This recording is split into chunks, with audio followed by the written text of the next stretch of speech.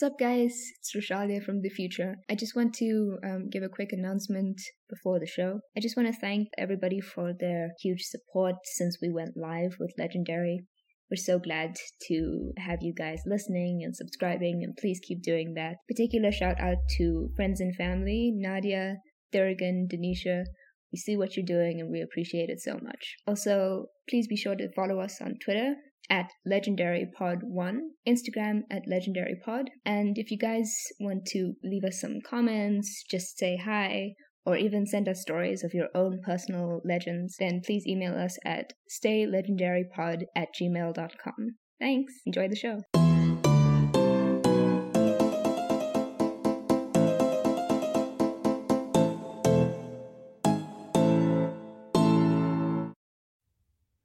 And we are recording. Hello, hello. Hi. Why are you making that weird face? I'm sorry. You did finger guns. I did it. Yeah, you're like, we're recording. Finger gun, finger gun. Well, you just clicked into the microphone, which I specifically told you not to do. Did I not? I'm sorry. While I was editing. I will refrain. I mean, apologize. You are the one editing this, so. Yeah, leave alone that it took me approximately 8 hours, 20 minutes, and most of my natural life to edit the last episode. Oh, by the way, we actually want to apologize for that. We realized that it sounded as though we were recording in a bathtub. Actually, we were just recording in... We should record in a bathtub. That's the worst idea. It's so relaxing. As I was saying, actually we were recording in my sister's sitting room, and it is a gigantic room with no portraits, rugs, whatever to absorb sound. So, yeah, sorry about that. This should be better though. Yeah, we've now moved to my sister's bedroom. I don't know why I keep saying my sister's. Like, this know. entire place belongs to her. Everything is hers. Just assume that. So, yeah, we've now moved to the bedroom, and hopefully the audio will be a lot better. Yes. I'll refrain from making noises. Yeah, like clicking. Wait, it's coming out. No, okay. Clicking, coughing, gasping. Making funny gecko noises. Yeah, an entire compendium of bodily sounds that just issue from your mouth. I'm sorry. Okay. So anyway, on that note, how are you? I know. Sleepy. Oh, great. And then a truck decides to go past. Not now. Yeah, we're in lockdown. Go home. I'm pretty sure it's a delivery truck, so thank you for your service. Essential services. One of the chief pleasures of being in lockdown, and there are not many, have been us yelling at people on the street. Yeah, just like, go home. We're in lockdown. Back to your house, civilian. It's been my secret desire to be like an army officer. Well, I mean, now's the time. No, look at me. Look at me. Do I look like I could be in the army? You look like you could be in the intelligence division. So you're just saying, you know, purely strategical unit. Yeah. No physical effort involved. Thanks. Anyway, sorry. I was asking how you are, like, your health. Yeah, my health is, fine. Yeah. How's yours? Yeah, I mean, it's okay. It's been good. It's been okay. The weather is much warmer now, so. It's a hive for bacteria. Wait, I thought you said warm weather is worse for coronavirus. It is, but, warm weather is really nice for other bacteria. So what you're saying is you can't win. Fucked either way, yeah. Do you have any interesting news? Anything? None whatsoever. Wait, Oh. No, nothing. Oh, well, I've got a fun story. Oh, okay. Yeah, I actually meant to tell you last week. Wait, you meant to tell me last week? You waited a whole week? Yeah, well, I've been nipping with you. No, I meant to tell you in the first episode. Oh, okay. On air. Okay. Or whatever you call this thing. Gotcha. Yeah, it's actually a story about our mother. Did you know she is actually in possession of her own personal legend? I'm sorry, what? Yeah. I'm shook it. Tell me. So she told me the story about how when she was, like, I think 10 years old or something, her mom took her to this mental hospital But it was really more... No, it wasn't for her. For admittance. They were going to go visit someone. Oh. But it was really more of like an old school asylum, apparently. She said that it looked like a prison on the outside. It was a public facility, so it was like really, low on frills, not very luxurious or anything. But anyway, so they go inside. And then somehow or the other, mom gets separated from her mom. Mm-hmm. And she ends up lost in this facility. And she asks a nurse how to get outside to the parking lot, because she figured, well, if she goes and waits by the car, then eventually her mom's going to come back to that place. Right. And, it'll be fine. So the nurse tells her how to get out of the hospital into the parking lot. And it turns out that in order to do that, you have to go through a ward. Yeah. Okay, so then she said that she went through this ward, and when she entered, she just saw a whole bunch of adult-sized steel cots. Nothing. Like baby cots with the bars and everything. Adult jail. Yeah, it was just lines of these baby cots. And there were adults in them, some of them lying down, some sitting, some standing up. But here's the kicker. They were handcuffed to the cots. What the fuck? So they were like clearly and they dangerous. were just like, let's just send a child through here. Yeah. Because that makes sense. Yeah, apparently that was fine. And it was so creepy because apparently they were all just like lying still and they were awake but just kind of handcuffed to these cots, lying in wait. Then, apparently because she was a little bit unnerved and also, mom, like she had courtesy drummed into her from the time she was young. She figured, well, she should probably greet one of these people. Oh no. So she says, "Hi, hello, how are you?" And apparently as soon as she spoke, every single person in that ward started rattling their chains, going completely batshit, like screaming, yelling, everything. Nothing. So mom just makes a beeline it's like some horror movie shit. Yeah, exactly. It's exactly like a horror movie setting. So she just makes a beeline for the opposite door. She basically runs through the corridor and gets out. And then apparently on the outside, there was like this courtyard where the patients could socialize, get some fresh air, whatever.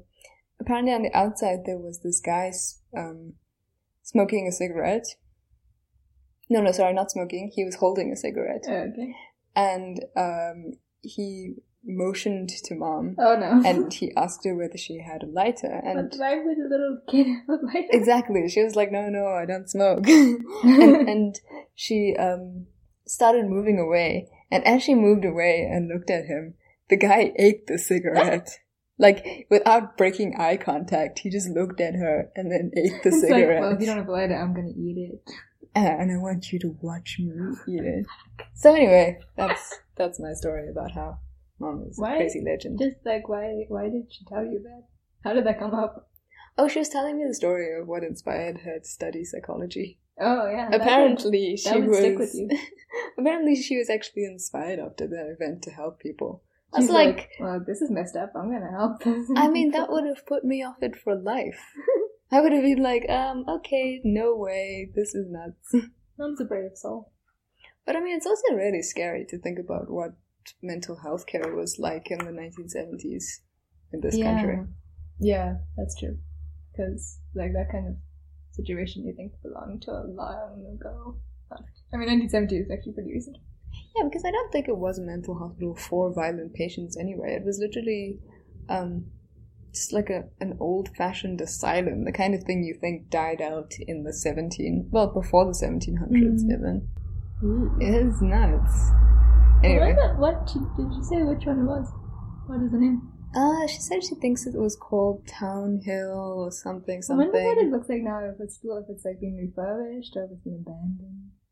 Ooh, and like all those chains and handcuffs are still like mental health facilities.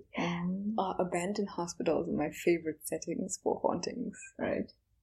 We should go. I mean, if it's been abandoned. Yeah. It could be something really boring. It's probably like a Netcare hospital now. Yeah, or a primary school. Oh, that's creepy. Although it could still be haunted. Yeah. So anyway. Yeah, that's my something. story for today. Yeah. So that's Nice. pretty cool. Hmm. So if you don't have any news, then we can get started. Do Yeah, no, I don't think I got anything. you want to go first again? Whichever. We can switch it up. You can go first. Okay. Well, mine is kind of short anyway. It is the Bell Witch. No, what's the Bell Witch? Okay. It's apparently a cool open legend. Oh, okay. Mm-hmm. Well, the Bell Witch. Coming soon to your ears. Sometime. In an ear canal near you. Okay, so my story is set in Wales, Oh. firstly. So what you need to know up top is that I'm going to butcher each and every name involved in the story. So standard disclaimer, I'm sorry, I don't mean to cause offense, and also shut the fuck up. I don't know your language. Okay. Aggressive. Moving on. So, this legend is called the Lady of the Lake. But not the Lady of the Lake. Is it the Lady of the Lake? So, no. Okay. I know what you're thinking of. Yeah. The Lady of the Lake from King Arthur legend. Right. And it's not in fact that Okay. Lady of the Lake. I mean, some versions I read do link the Lady of the Lake from Arthurian legend to this one. But as far as I can tell, they're not supposed to be the same. Okay. This is supposed to be a different one. So, the Lady of the Lake, she's also known as Lady of Llyn-y-Fan-Fach, Which I think Llyn-y means Lady of, Mhm. and Fan-Fach is the name of the lake. Okay. I mean, it sounds accurate. I don't know, I'm doing my best here, okay? Yeah, no, it's cool. So the legend is linked to a small village called Midfai, Mm-hmm. I think, in Carmarthenshire in southern Wales. Oh, I've heard of that. Oh yeah? Mm. Do you know anything about it? No. Oh, okay. Sorry. So apparently it's like a very mountainous region. There's 6 mountains actually surrounding this particular lake. The lake is on the western edge of a place called the Brecon Beacons, which is now located in a natural reserve. Hmm. It's a glacial lake. It lies on the northern side of the Black Mountain, and apparently There is a sheer cliff dropping down to the deepest point in the lake. Okay, it's unnecessary. So if you see pictures of it, I mean, it's very scenic. Like you could see there's this lake and then there's this lovely kind of hilly landscape. It's very isolated, very secluded looking. It's the Perfect kind for of murders. Yeah, exactly. It's the Gotcha. kind of place where you would expect something fantastical and mystical to Mhm. happen. And then, of course, it's in Wales, which is kind of a land of magic. Mm-mm. It's very fantastical. Right, so this is the legend. So the story begins with a shepherd boy named Gwyn. He was born to a widow on the first day of spring. I don't know if there's any significance to the fact that he was born on the first day of spring. They just said that he was. I don't know whether it's got to do with things like, like the Summer King and the Spring Oh, like those Queen. cults. Yeah, it's not really a cult, but it's kind of like the whole idea that something magical happens at the advent of a season. That makes sense. I mean, it could be connected to something like that, but I don't know. I mean, I think total changing of seasons in some cultures has to do with transformation. So, I don't know. That's That's true. That is true. So anyway, this kid seemed to have a pretty idyllic life. He spent his days herding cattle, and when he wasn't doing that, he spent a lot of time daydreaming near this lake, Fanfach. So apparently when he reached an age for marriage, and that's how it was described, an age for Was marriage. he like 17? So, yeah, I mean, I don't know. Was it 17? Was it 27? Was it 70? Like, we don't know. I mean, I doubt it was 17. Could be 14. That's an right? age for Wait, retirement. What do they give a year for this legend? Well, you'll see a bit later on, Okay. but it seems like this is predating the medieval even, or Oh. like during the medieval. Okay. So maybe it was like 800, like kind of around the same time as the King Arthur legend. Okay. Okay, so this kid spends a lot of time hanging around the lake. Then when he gets old enough, he encounters the Lady of the Lake for the first time. In some stories, her name is Neofer. So the story goes that one day he's looking into the lake, as he usually does, and out of nowhere, a beautiful woman rises out of the waters. And of course, this being a fairy tale, he instantly falls in love with her, of course. Even though she's probably like 700 years old now. At least. I mean, I'm thinking 7,000, probably. Oh. I mean, she's a mystical being. I mean, she's yeah. probably, like, immortal. Beginning of time. In one version of the story, she tells him that he will become wealthy and venerable in his community if he accepts her marriage proposal. Oh, okay. But in other versions, it's actually the other way around, where he has to kind of win her affection and win her hand. So she rejects him a few times, and he keeps trying to woo her with various food items. Oh wow, this guy knows how to get to a lady's heart. So it's really funny, because first he offers her this unbaked barley bread with cheese that his mom apparently sent him off with, so like basically his school lunch. It's like, here, you can have my unbaked sandwich and a bit of cheese. He's gonna have to try a bit harder. I was like, firstly, why is he just carrying around raw bread? Wait, but if it was his school lunch, why did his mom not bake it? Yeah, that's what Where was he supposed to bake it? That's what I'm thinking. Apparently it was barley bread. I don't know if barley bread is something that you can have raw or I don't know, that but you're it sounds supposed to have disgusting. raw. Yeah, it sounded pretty gross. But anyway, so I'm paraphrasing here, but he offers her the unbaked barley bread, and she's like, nah, fam. Do I look like the kind of person that's gonna get, I don't know, what the fuck, poisoning from your unbaked barley bread? Also, barley, can I just say, probably one of the most disgusting grains to make bread out of. Yeah. I mean, was there no wheat in Wales? Welsh people tell us, do you not have wheat? Is it not a thing? Corn, even? Sad. Yeah, anyway. So he offers the unbaked barley bread.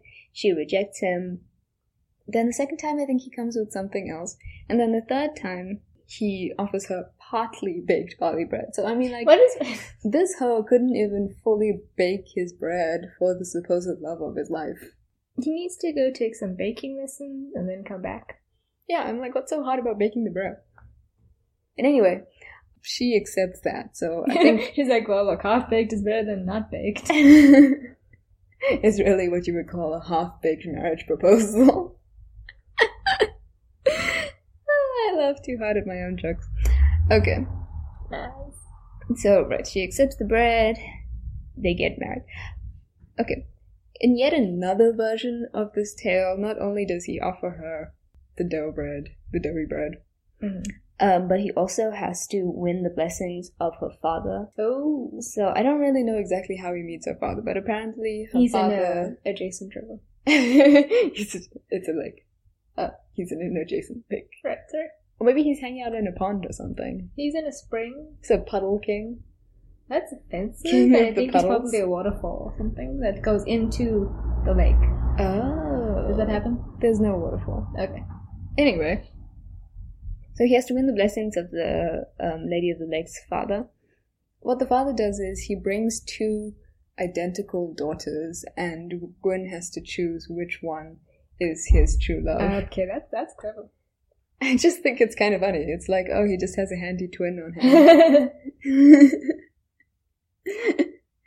So apparently Gwyn recognizes her by the way that she has done up her left sandal, which I thought was very specific and kind of impressive, really. I mean, I So think... she's gotten out of the lake.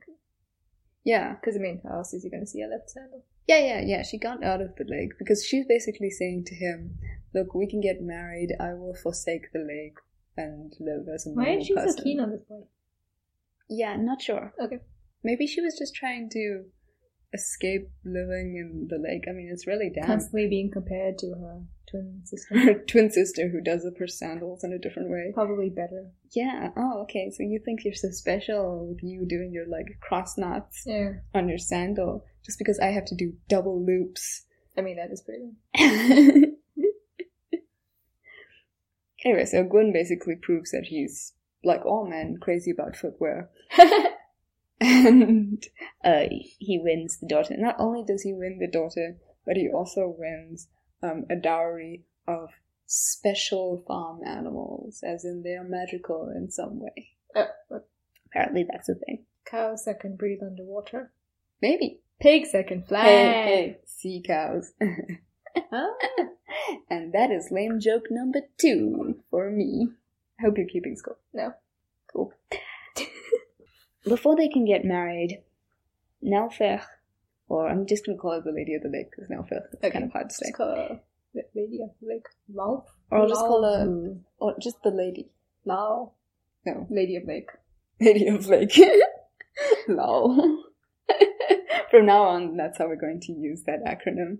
We're going to be like, just saw the funniest movie, Lady of Lake. LOL. Let's do it. Okay.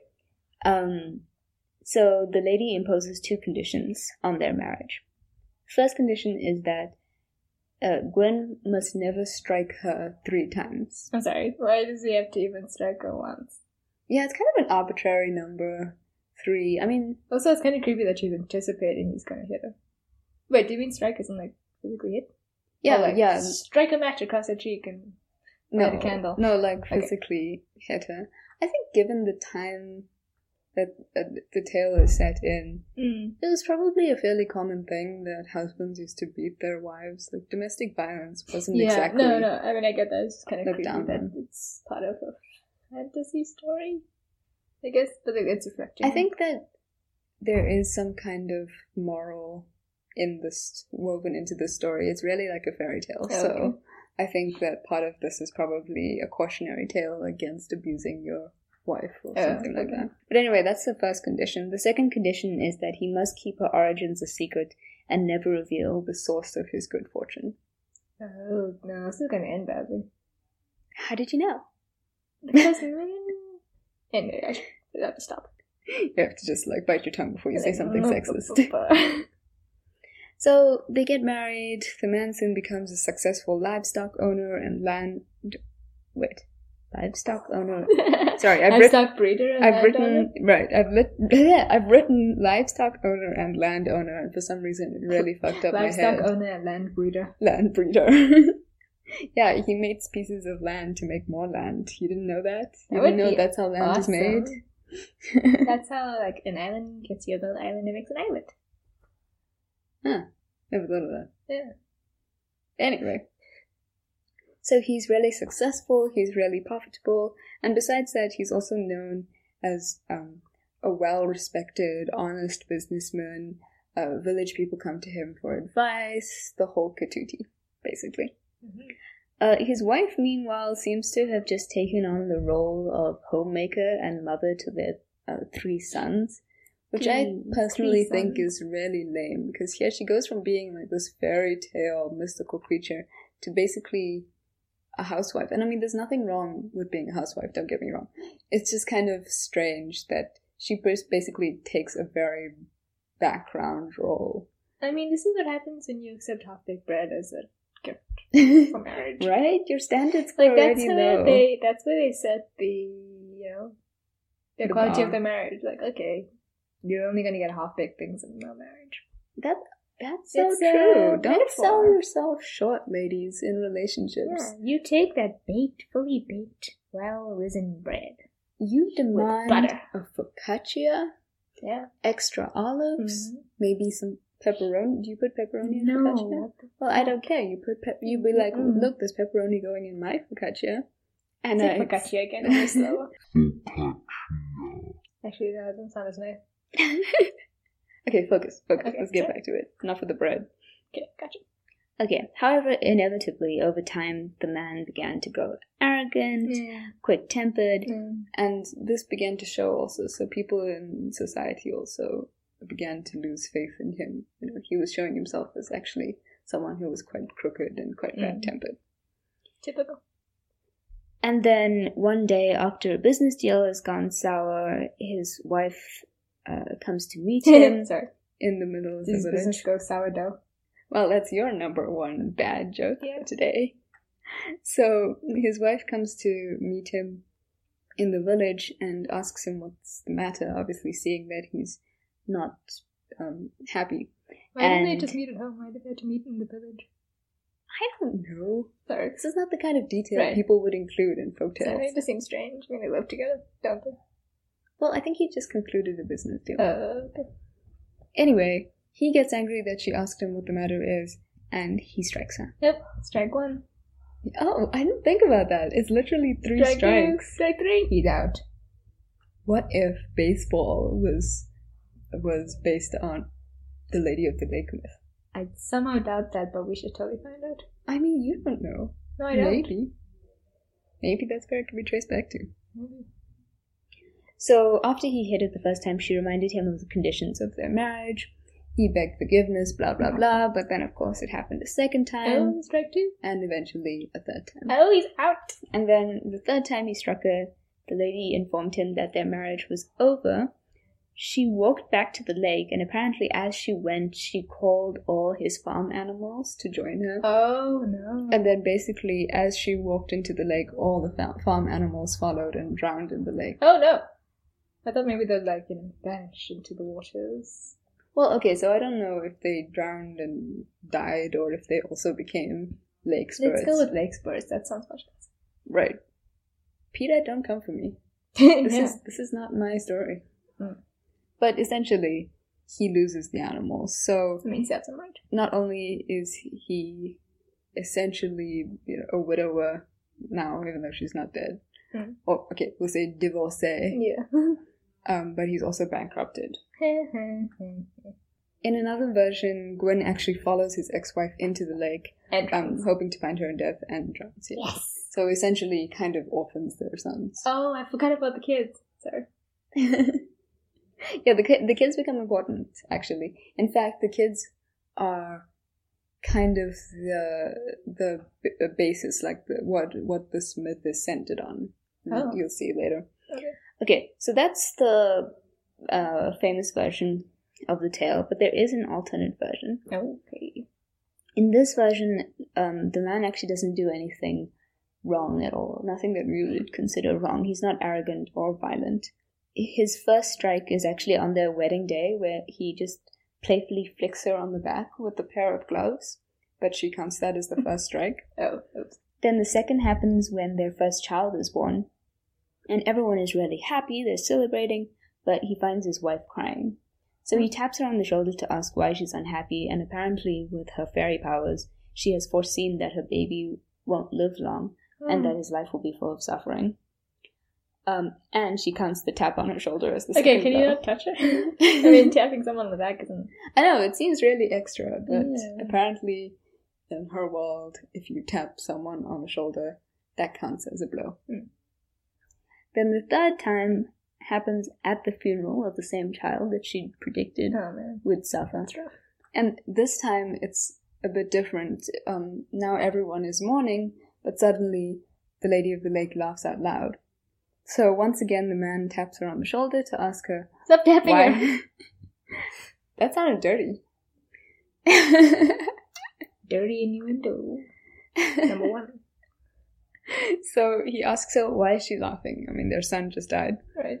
And she tells him that she has seen into the other world, What? and She sees that her son is happy and alive. Oh, like in the underworld? Like the underworld, afterlife? but it's called the other world in this Oh, tale. cool. Okay.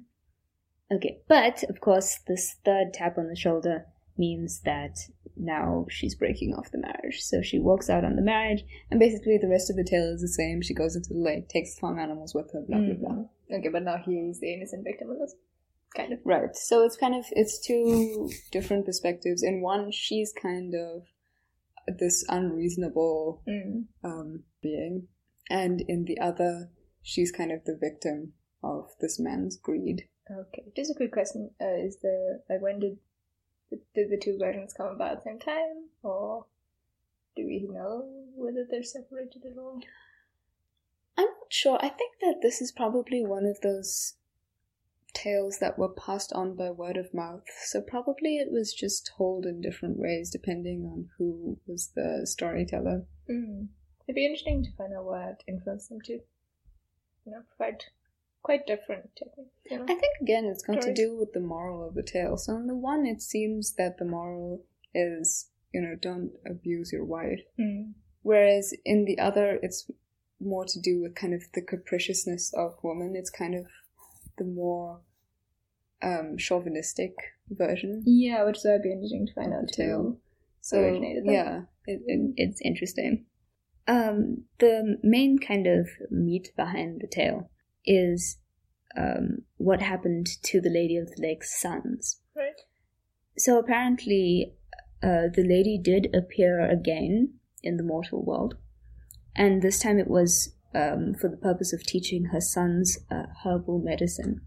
So she taught them herbal medicine at this place called Pant-y-Medegan, or the Physician's Dingle. I know. When I read this, I just thought, The physician's dingle. what the hell is a dingle? Maybe it's something really important in Welsh. We shouldn't laugh at it. I mean, I'd like to know. I mean, I need to Google. I didn't check it out, but like, what is a dingle? Because, Yeah, that kind of cracked me up. So anyway, they become great healers known as the Physicians of Midvi. Oh, cool. And, All three of them? No, so That's got a saturate at first when I read this, I thought it was the brothers that became the Physicians of Midvi, but then when I read another version, it said that one of the sons that was most famous was a son named Rowallan, and his sons, Cadwagan, Grufford, and Aenion, formed a hereditary line of physicians known as the Physicians of Midvi.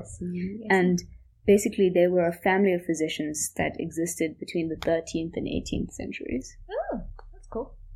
So, the only basis, in fact, of this myth is actually the existence of these physicians, because apparently there do exist some really old manuscripts making reference to these healers.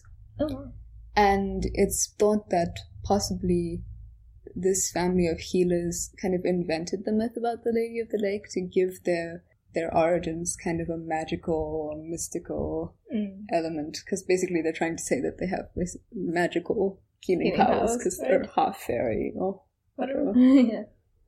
Yeah, but That's all I have for you today. Wow, That's that was really the fascinating. Legend of the Lady of the I've Lake. never heard. I mean, I've heard of the Arthurian legend, Lady of the Lake, but I've never heard of this. yeah, I really thought interesting. it was really cool. Sources, I got this information from folkrealmstudies.weebly.com, folklorethursday.com, and our favorite Free encyclopedia. Wikipedia. Wikipedia. Very nice. Very nice. Okay, That was fun. Yeah, I thought it was And also the two versions are very interesting. Actually, I don't want to find out whether there's any research that was done on it to see what people think. You know? yeah, I mean, I think that's the nice thing about modern legends is that there's often many different versions of the tale. And again, I think it really depends on what kind of agenda the storyteller was trying to serve. All right, so Okay. what's your story? So, I'm so excited. tell me, what do you know about the origin of werewolves? Oh my god. Okay. No, I don't know. Probably anything. not as exciting as you think it is. No, I'm excited. Okay. Werewolves. Oh. You could just put in, like, a werewolf howling. No, I'm gonna do my own sound effect. Okay. How do you know I'm not a werewolf? Yeah, exactly. I mean, I'm hairier than you. Okay, so the werewolf. Now, do you remember in our last episode we were talking about? I was talking about the Epic of Gilgamesh. Yes. Right. So, interesting enough, the idea of a werewolf first popped up there. What? Right? So, Wait, so just to recap, the Epic of Gilgamesh, that's ancient Sumeria? Mesopotamia. ancient, Mesopotamia. Okay. Yeah, it's like the main source book for Mesopotamian culture. And how many thousand BC was that?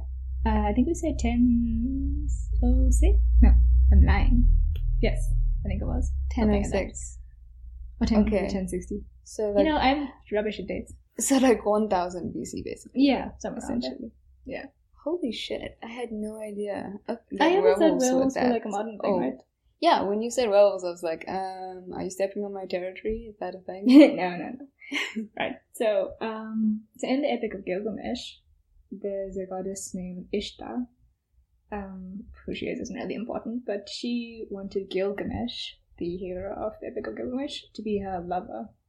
But he refused because of how she treated her previous lover.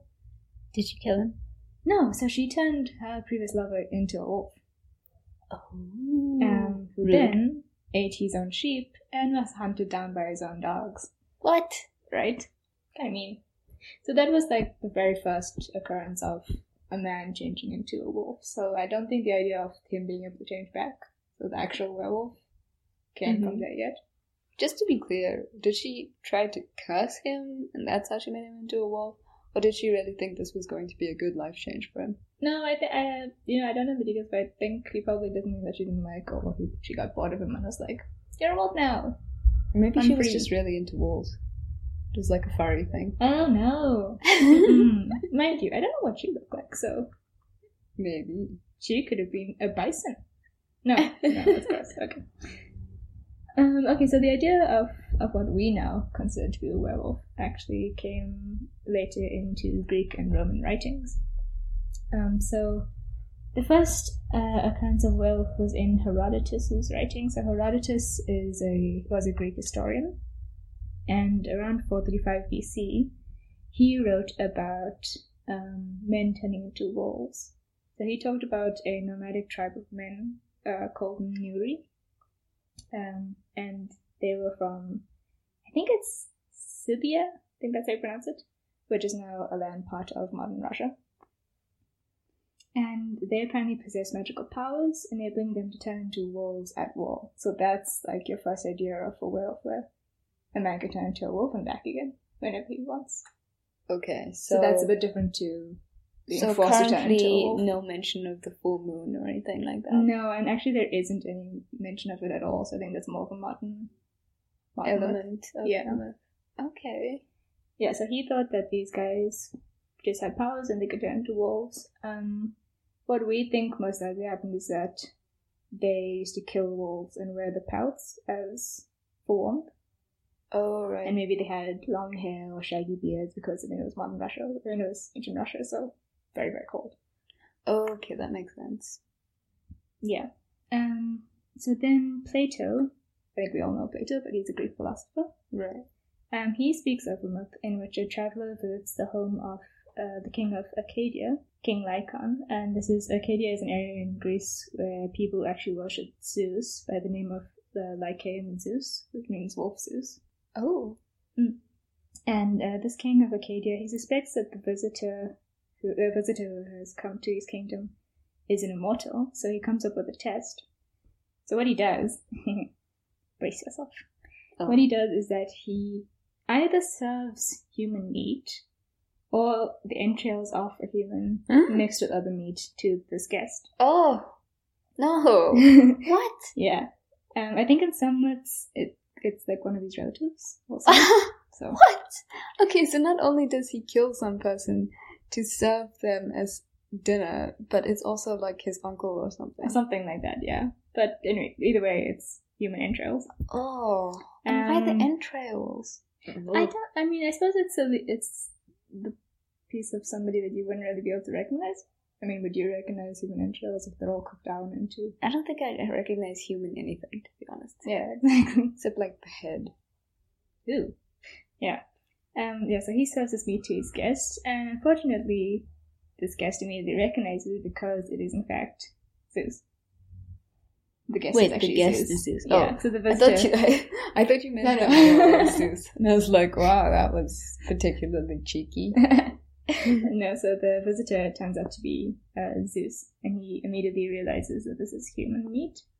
And so he transforms Lycon into a wolf. And that's actually where we get lycanthropy from. So Lycon comes from the Greek word lykos, which means wolf. Okay, so it's like got you. Wolfman. So that's another story. Then a bit later, from Pliny the Elder. I think you have heard of Pliny the Elder. I might have talked to you about before. He was also kind of a philosopher come scientist. Exactly, yes. Type? Yeah, so Pliny the Elder was a scientist and writer. And he spoke about another story, and the story also comes from a Greek guy called Pausanias, who was actually a Greek geographer.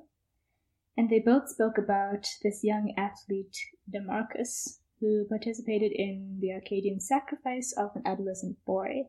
And then what happened is that Demarchus was forced to eat the entrails of this young boy. Always with the entrails? And because he ate the boy, he was transformed into a wolf for 9 years. I don't know why exactly 9, but I don't know. And can you guess as to where this myth might have come from? Or so you know, like how myths reflect reality at some point. Oh, I was gonna say, is it related to the myth of Tantalus? But nice, yeah, but not necessarily, because in that myth, didn't he also cook his son? Yeah, he cooked for the gods. He cooked the shoulder of his son. Of something. For some reason, no, I thought he cooked his son. Oh no, but yeah. One of the goddesses only, like she Demeter ate the shoulder, and they were able to like recreate they put together his pieces. Yeah, they reassembled the son like a freaking Lego. Yeah. But without the shoulder. Mm. Yes. Okay, so you're saying that this particular myth, so this one was told by Pliny the Elder. Pliny the Elder and Pausanias. Both about this athlete who had to eat the entrails of a young boy, then he gets turned into a wolf for 9 years. But this actually reflects a little bit of what we think happened at the time, and that's human sacrifice. Oh. So we think that there were certain rituals that involved the sacrifice of humans, and of live humans. The sacrifice and cannibalism? I think it's difficult for them to prove cannibalism. I think it's just the sacrifice. And I think that because they found whole human skeletons in what seemed to be sacrificial pits. But again, it could be like a burial. We don't know for sure. Well, I mean, if it was a burial, it would be weird to find them in a pit, surely. You'd probably find them in like a more ceremonial tomb or something. Or with like burial ornaments or something like that. But I think the hypothesis is that it's human sacrifice, which is still being debated. Gross. Yeah. And then another story we have is actually from Ovid, and I really like this one because Ovid, he's a Latin, also a Roman writer, and he wrote like Metamorphoses. He wrote about Circe the witch. Okay. Who also transforms humans into animals, actually, so that's pretty interesting. He seems to be very interested in transformation. But he is the only one who spoke of the transformation of man into a wolf in detail, and I actually just want to read out this quote from him. So he said, "He tried to speak, but his voice broke into an echoing howl. His ravening soul infected his jaws. His murderous longings were turned on the cattle. He still was possessed by bloodlust. His garments were changed to a shaggy coat and his arms into legs. He was now transformed into a wolf." Ooh. Nice, right? That's chilling. And he's actually talking about King Lycaon turning into a wolf. Ooh, that was so evocative. I felt that. I had goosebumps. His ravening soul infected his jaws. That's my favorite line. Ravening. And then we have like a slightly more lighthearted one. Petronius is a Latin novelist, but he also wrote in a comedic style. He's this is actually what's this novel called? Trimalchio's Dinner. What? Trimalchio's Dinner. So it's a story of this eccentric, newly from poor to rich. What do you call things? From rags to riches kind of guy. And he throws these extravagant dinners where he puts all sorts of exotic food and entertainment out in an attempt to look like he's rich. Oh. But really, they're so eccentric and so strange, it just makes him look kind of stupid. Okay, FYI, I love him already. No, I mean, eccentric dude pretending to be rich but completely failing because he's too weird. That's my aesthetic. Right. He does also serve mice, which is actually a delicacy, but I think he serves them with honey and only their heads. Ew, what? I get that. Okay. Is still your favorite guy? I was kind of a bit like, okay, I could try mice. I mean, I'm an open-minded person. But then only the heads. I think it was only the I head. mean, how only much the meat tails is even or on something a like that. mouse skull? And they They've were got, dipped in tiny honey. little heads. So they're probably quite tasty. I don't know about mouse dessert. I think it was a delicacy. But fried and then like dipped in honey, something like that. Yeah. And then I think also like pig heads. It was called like a rodent roulette. Wait, is roulette kind of pie? No, I'm thinking of galette. Roulette Oh. is a game. gambling. Yeah. You see, Rodent trying and failing. ratatouille. Trying and failing. It's my aesthetic. So a character in this story in Trimalchio's Dinner, he talks about this guy called Nicorus, who is actually traveling to go see his girlfriend. And his girlfriend is actually a wife of another man, but anyway, that doesn't matter. Of course not. Why would it matter? And he took another man with him on his travels, who happened to be a friend of his patron. So, I don't know if you know about this whole thing about patronage, so the rich would often help out other poor people, and they would then become the patrons of these people. And in exchange, the person would basically like be their delivery boy. So they would deliver letters, they would take notes of them, Oh, they would do okay. all like this, Like a page. yeah, all this like grunt work in exchange for money. Okay, so it was employment, basically. Yeah. Okay. So anyway, so this other guy is a friend of Nicholas's patron, and he took him with him. And as they're traveling to his girlfriend, for some reason they wandered through a graveyard where they're sort of like making jokes and jumping around on the gravestones. And then this guy who Nicholas took along started taking off his clothes. What? Just randomly? Yeah, he's take off his clothes, and suddenly he transforms into a wolf. Oh my And god. he howls and he runs into the trees. What? What for? So, What reason? he just suddenly got the urge to be a wolf. You know, when you got an urge, you got an urge. It's just like suddenly strips. It's like He's wolf like- time. He's saying like, man, I feel really turned on by these gravestones. Okay, there are so many things wrong with that. I don't even know where to begin.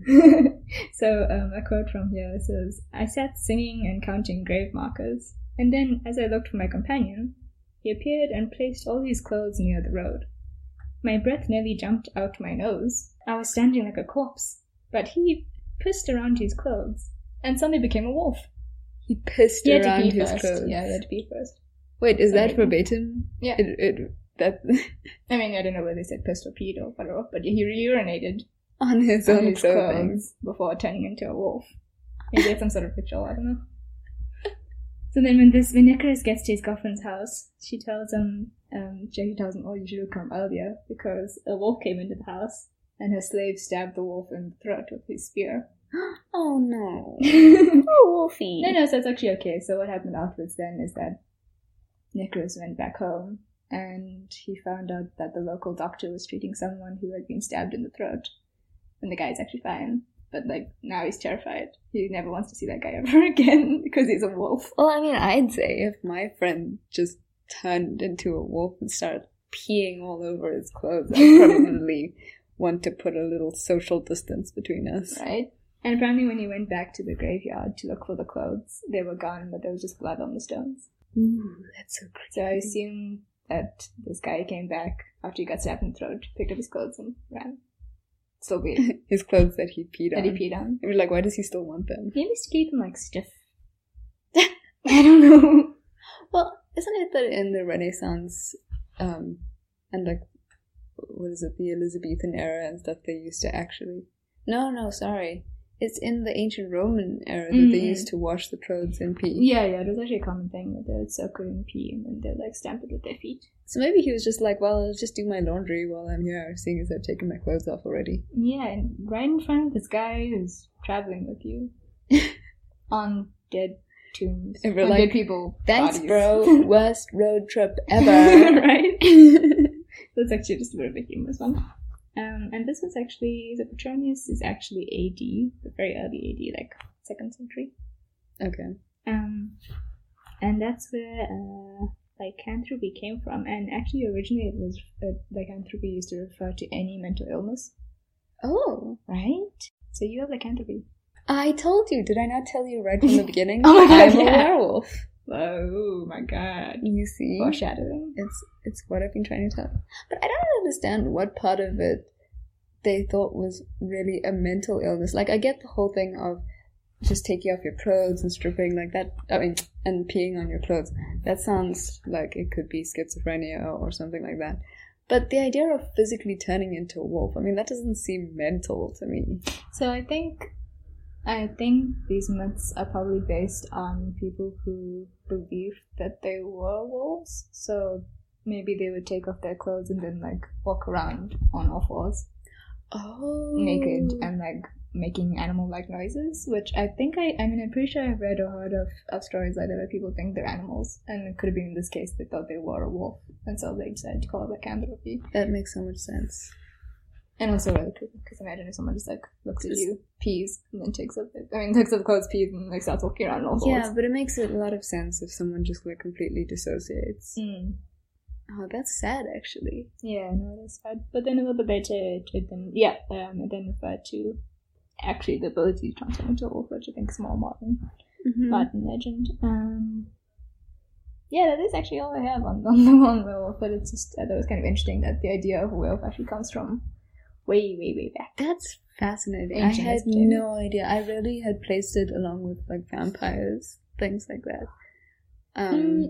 To be honest, I mean, I could also do this as another episode. Vampires, I think, also potentially come around in late Roman culture. Yeah. What? I mean, the idea of people drinking blood. I mean, we still have people that drink blood these days. They call themselves vampires, but they just drink a little bit of blood. Eat black pudding and all these kinds of things. No, I mean, we have people who drink from willing donors. Oh. You know about that? Like straight from the Legend, source? do it. Yeah. I mean, I don't think they sit there and suck people's necks. Oh, because that triggers doesn't really my make any gag sense. reflex. But apparently they have people who are willing to give blood to them to drink. And they think it's for, like, health properties and stuff. No, that sort of stuff just... Ugh, I can't.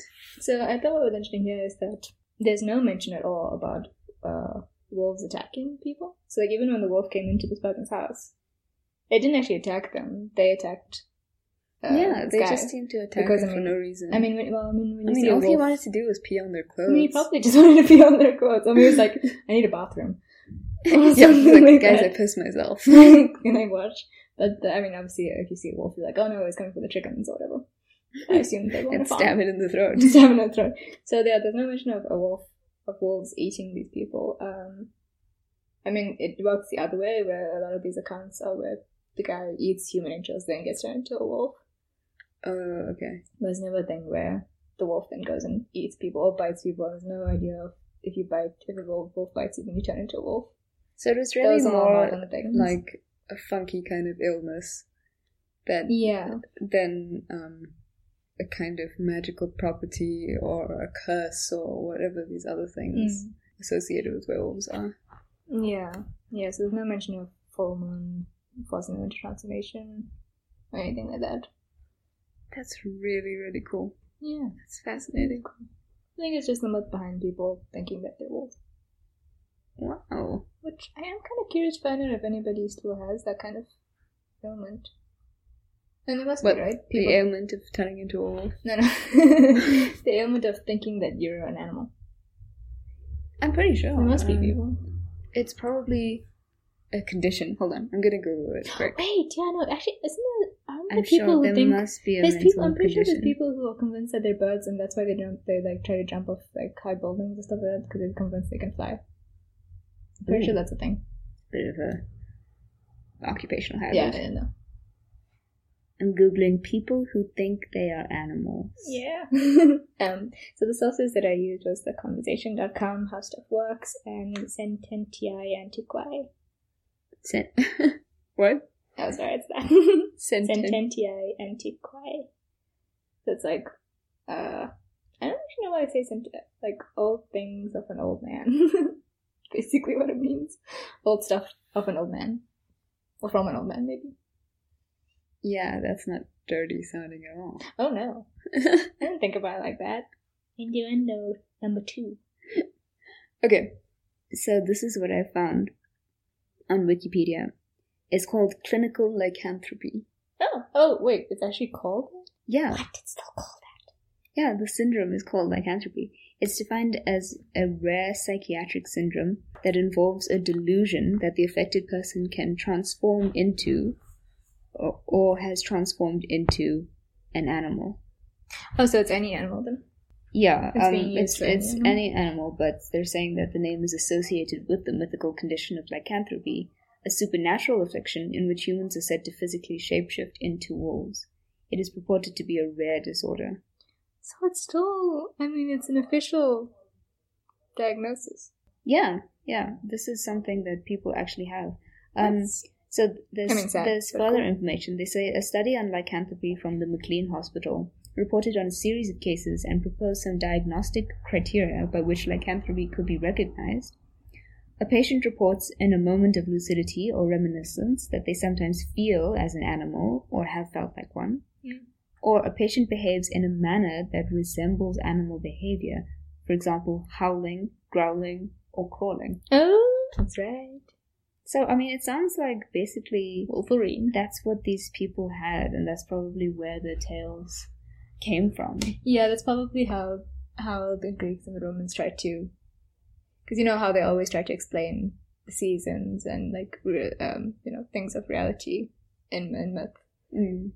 So yeah, that was probably the myth behind these things, and they didn't know how to describe it because obviously they didn't have things like clinical diagnosis back then, right? And they tried to explain it. No, they cursed or they ate human flesh, and that's why they think that they're turning into wolves. Right. Yeah, that's like they kind of had to find a mystical explanation for it because it wasn't something that anyone could understand at the time.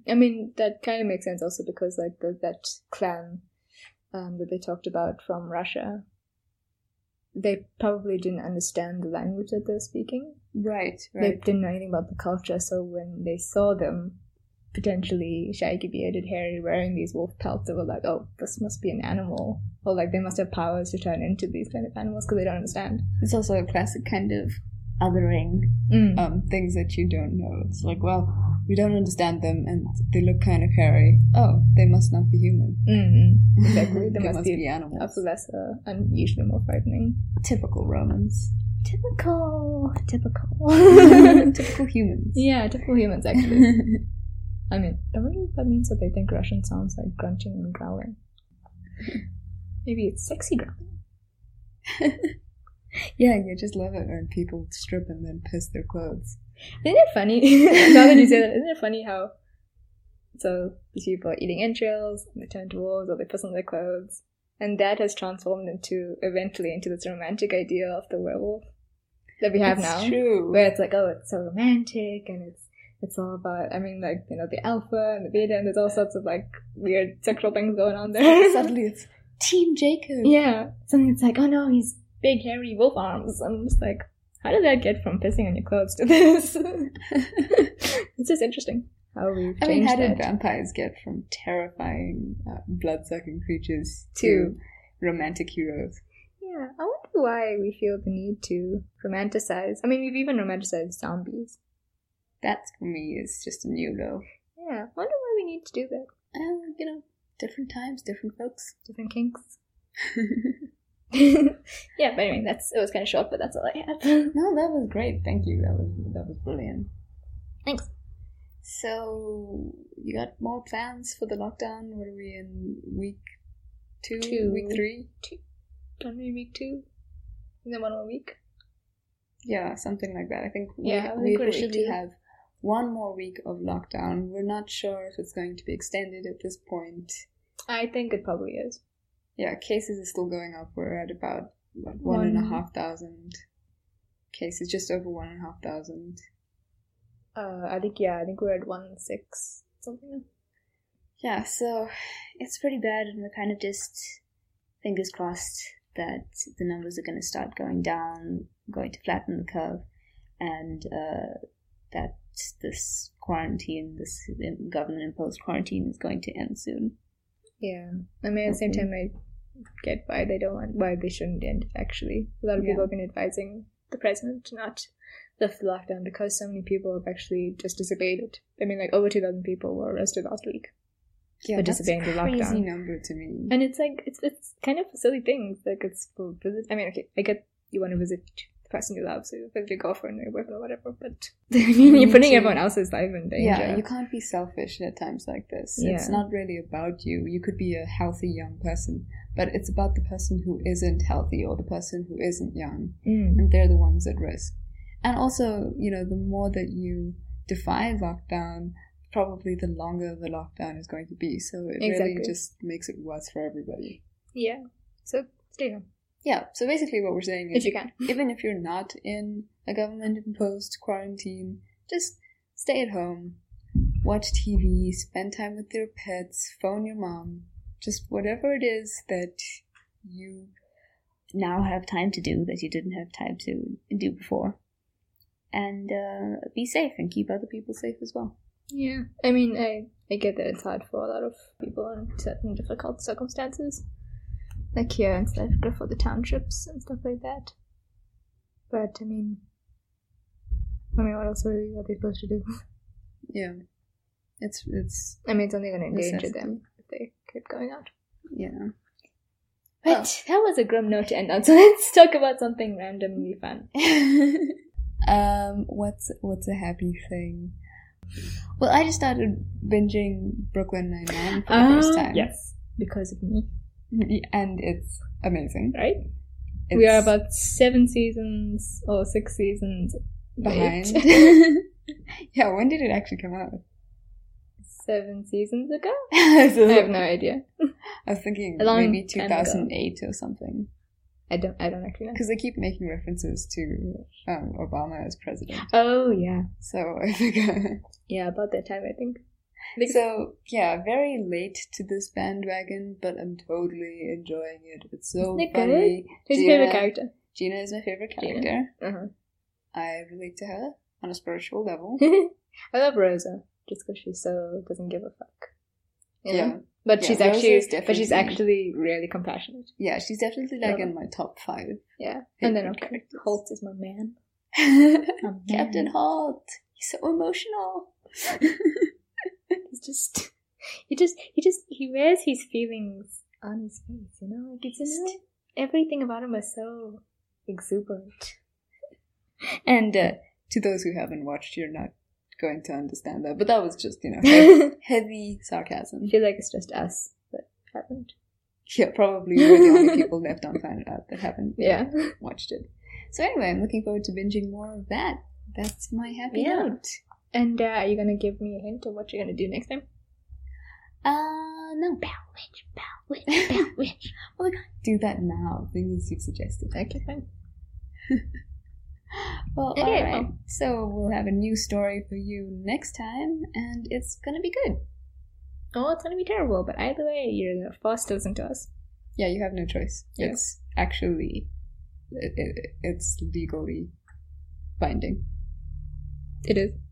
Yep. Oh. Alright. Bye. Bye.